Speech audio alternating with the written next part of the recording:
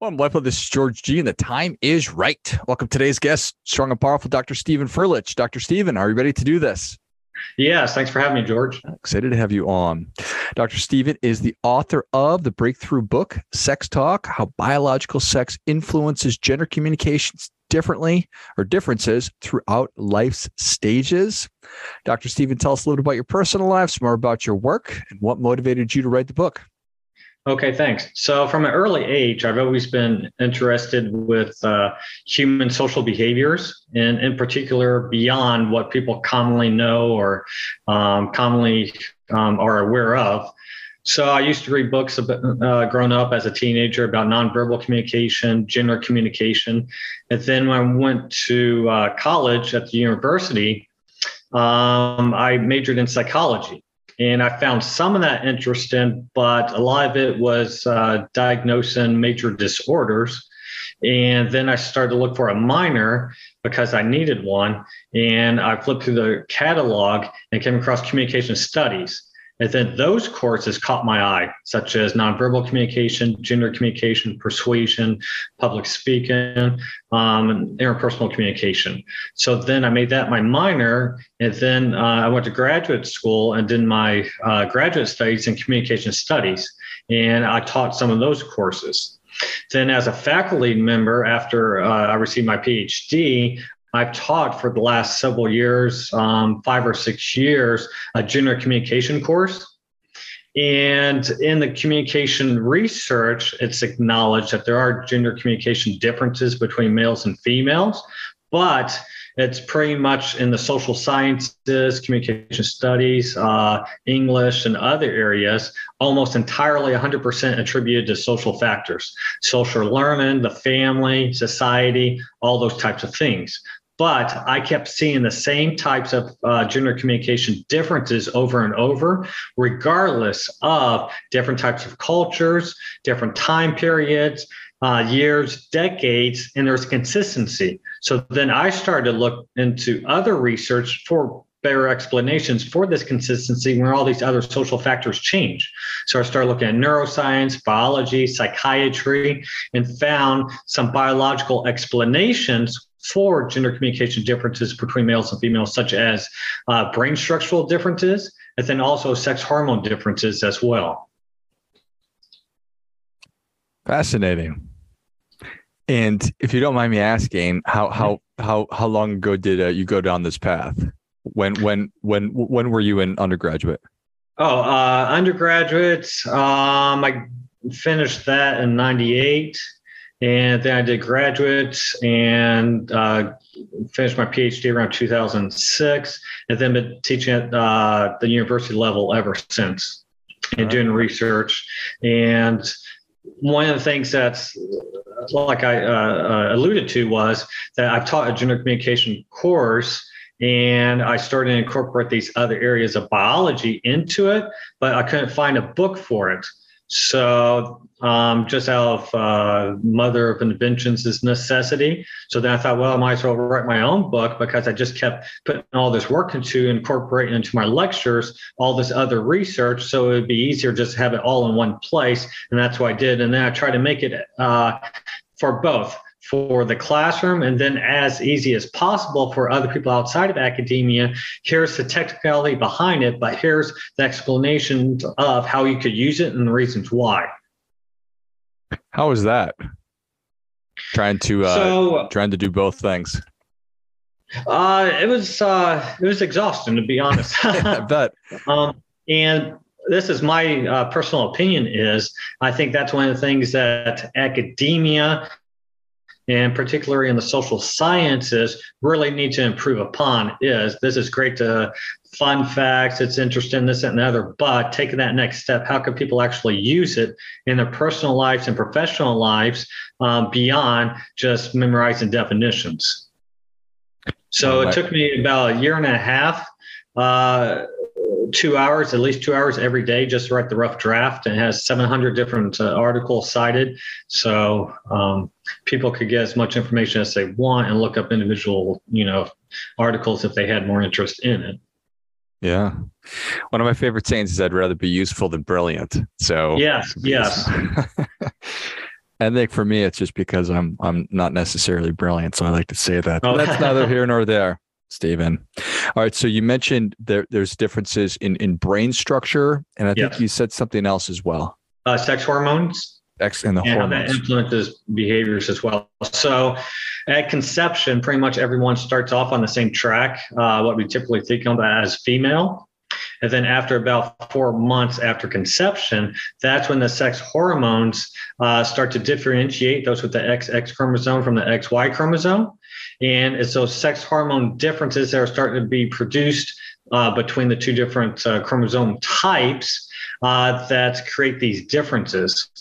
And a lot of it's, well, this is sort of the way you could think of it, sort of an opinion that you could kind of blame a lot of it on that Y chromosome and producing those androgens, testosterone, those male sex hormones that really bring this distinction into play. So the sex hormones themselves, such as producing more of the estrogen or with the XX chromosome, or more of the testosterone with the XY chromosome, they actually create brain structural differences between males and females. Whereas science has advanced far enough now, you can analyze the human brain and with over 90% accuracy predict if it's male or female. And some of these differences that are observed through science based upon the structural differences, and again, this starts out usually about 4 months after conception, are in the areas of communication, emotion, perception, and all these areas that influence our social behaviors.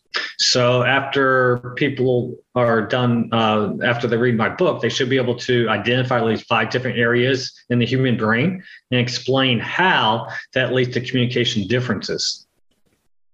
Fascinating. And so men are from Mars, women are from Venus. They're not necessarily off track with that thinking. I have conflicting thoughts on that book.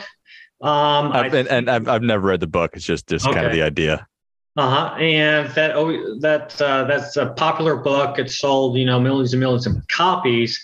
And I think it kind of got on the right track in terms of thinking that there are gender communication differences. But one, I think it kind of overplayed it with hyperbole. And it wasn't research based from my understanding. That I didn't see anything that was cited that was research based. A lot of it was maybe more observation. Whereas with my book, I tried to have everything backed up by science, by research, and I tried to have much more precision in it. So with that book, Mars and Venus, it kind of looks at people, males and females from two totally different worlds. Whereas I think when you think of it as within maybe the same type of species for sure, and maybe even the same types of culture, and everything's on a continuum. So it's not that a male communicates one way and a female a different way entirely, but a little bit better in some areas and the other a little bit better in other areas as well. And maybe some limitations in some areas and some limitations in other areas. So for example, it's been found for years and even decades that females are much superior when it comes to nonverbal communication, both sending and understanding nonverbal communication of other people. And again, previously in the social research, it's always been attributed to social factors, growing up differently, this or another, but there are biological explanations for it. And one of the things that people aren't nearly as aware of as what they should have, that my book brings out, is that women have a much more integrated brain. They have much more connections across both hemispheres, whereas with males, they have more connections within each hemispheres. And what that allows her to do is to access more different areas of her brain at the same time. And science has even found more of her overall brain is activated during conversations. So it allows her to engage in the conversation while at the same time analyze other people's nonverbal behaviors. Whereas with males, we're much more compartmentalized, and we access, and it actually shows on fMRI scans that males, when they engage conversations, the left side is activated for language and emotion is activating on the right side. So we could do one or the other, but not as well, both at the same time. So she is going to be able to pick up more on the subtleties and more of the details of other people's behaviors during the conversation and read into it at a much deeper level. And males are going to have a much more literal understanding. But some other explanations as well is she has more mirror neurons. They're activated during conversations. And what the mirror neurons do is it prepares your body to display the same nonverbal behaviors that you see someone else do. So if your body's preparing to display those same nonverbal behaviors that you see someone else do, it activates similar areas of the brain. It helps you empathize better with them as well. She also has much higher levels of oxytocin, which is that bonding chemical that a lot of times people hear about in popular culture or whatever thrown around as that love hormone. So she connects better with other people, understands their emotional state much better from having the higher levels of oxytocin. Because what that does is it not only makes you, helps you feel a bonding with the other person, a connection, but it takes in more sensory information for you to process. So she, with all those things together, just has more information to go off of during social interactions. And sort of my opinion that maybe sometimes there's a misunderstanding non-verbally between males and females because maybe females sometimes overcomplicate things by reading into it too deeply. And maybe sometimes males misunderstand it because we oversimplify it and have a more literal understanding. I don't know if fascinating you have any input on that or observed that at all, or I wrote down as you were talking EQ.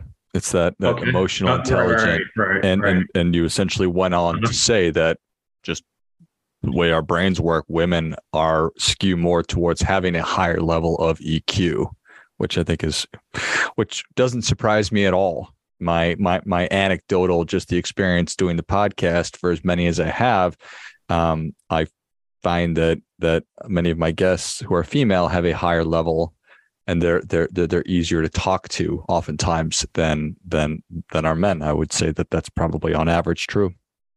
I have, and this is my favorite chapter 12, and it's called Women's Sixth Sense. And I go through all the five senses, and research has shown how females are superior on all five senses.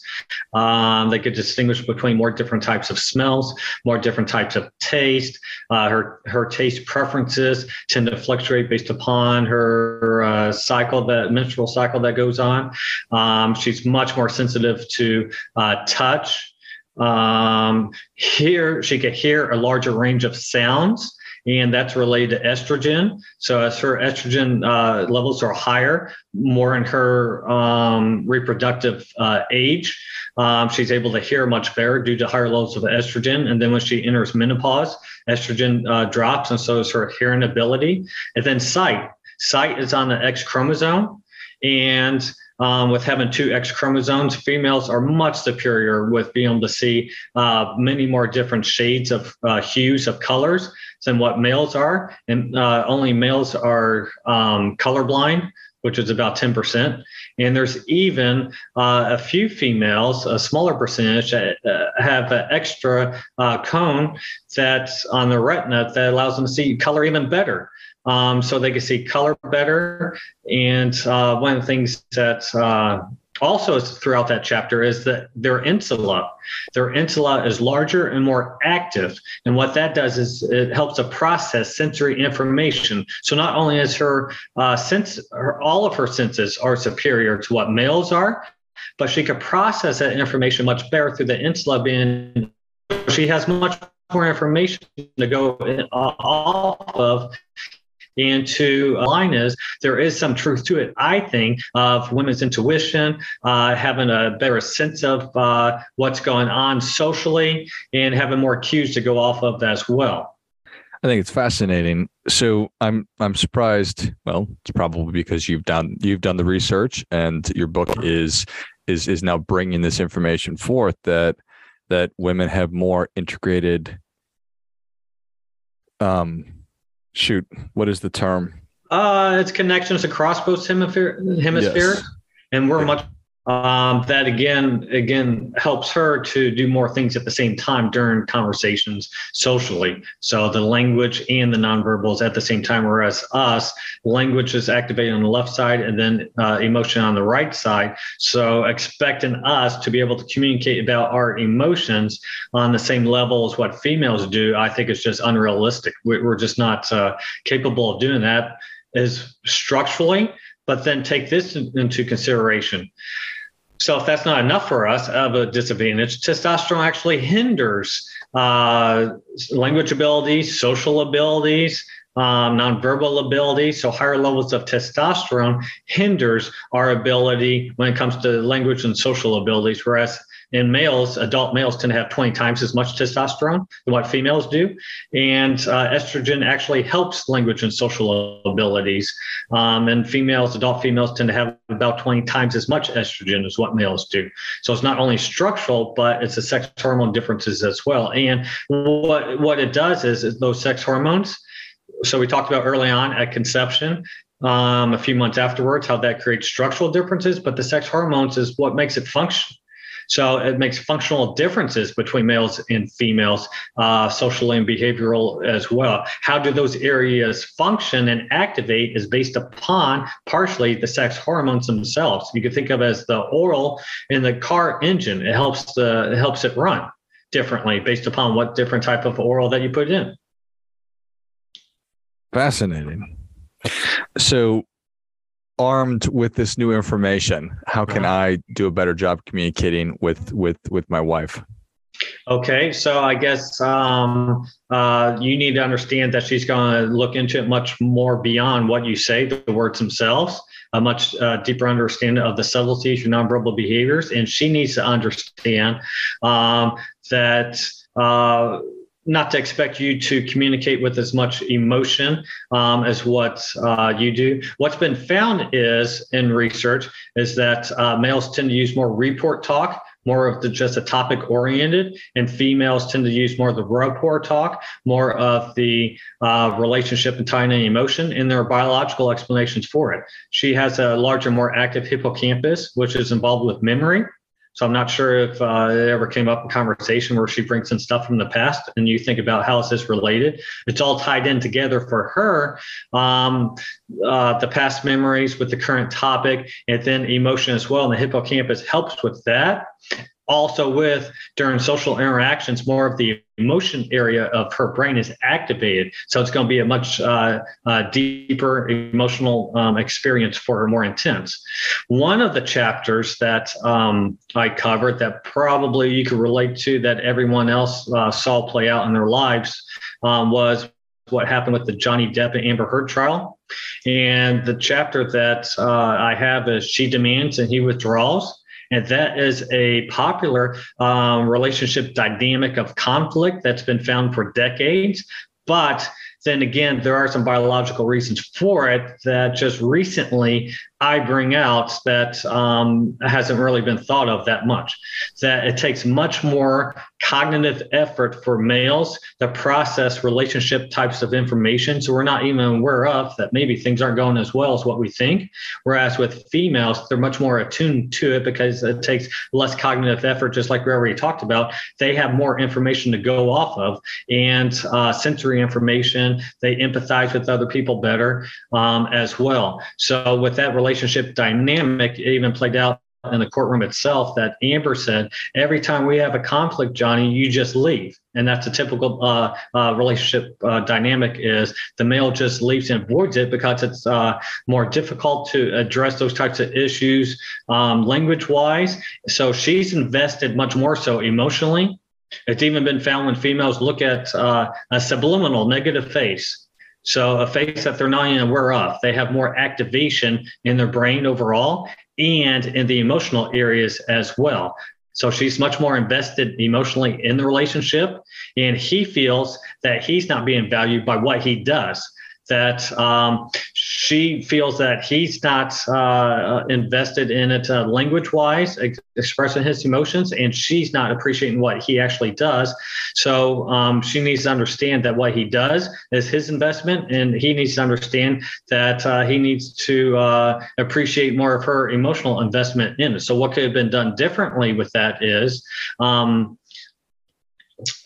they found that prior to a conflict, that touch, positive types of touch, such as holding hands or maybe a hug prior to a conflict, that increases the oxytocin levels between both people. So it leads to better empathy. You understand the other people. And then secondly, what's as important as well is that mimic behaviors non-verbally indicate how positive a relationship is. So if two people display some similar types of non-verbal behaviors, that not only activates similar areas of the brain so that you better empathize with the other person, you understand them, but also increases the oxytocin levels of both people by having some similar nonverbal behaviors displayed between each other, so that you not only understand them better, but it's that bonding chemical. So if you observe next time you go to a social interaction, a social party, you observe couples around, if they're not displaying similar types of nonverbal behaviors, maybe things aren't nearly as well as what people think they are. Fascinating. Fascinating stuff, Dr. Stephen. Thank you so much for coming on. Where can people learn more about you, and where can they pick up a copy of Sex Talk: How Biological Sex Influences Gender Communications Differently Throughout Life Stages? So the easiest way is just to search my last name, Furlich, Furlich, on either Amazon, Barnes & Noble, or Audible. And picking up my book will really help out a lot to explain the reasons why. And one of the biggest things is to not try to understand social interactions from your perspective, but try to understand how other people see it, their perspective. Again, like we talked about, females much more likely subtleties, and then males much more literal understanding. And then later on this week, I have another book coming out called Nonverbal Epiphany: Steps to Improve Your Nonverbal Communication. And it helps people understand those subtle nonverbal behaviors that people aren't aware of. And in particular, how most things we're unaware of as males when it comes to nonverbal communication. And it has activities for people to actually do. Excellent. Well, if you enjoyed this as much as I did, show Dr. Stephen your appreciation and share today's show with a friend who also appreciates good ideas. Pick up a copy of Sex Talk wherever you buy your books, and you can simply search by Dr. Stephen's last name, which is spelled Furlich, and I'll link that in the notes of the show as well. So you can just click there and find it. Thanks again, Dr. Stephen. Okay. Thanks, George. I enjoyed it. And until next time, remember, do your part by doing your best.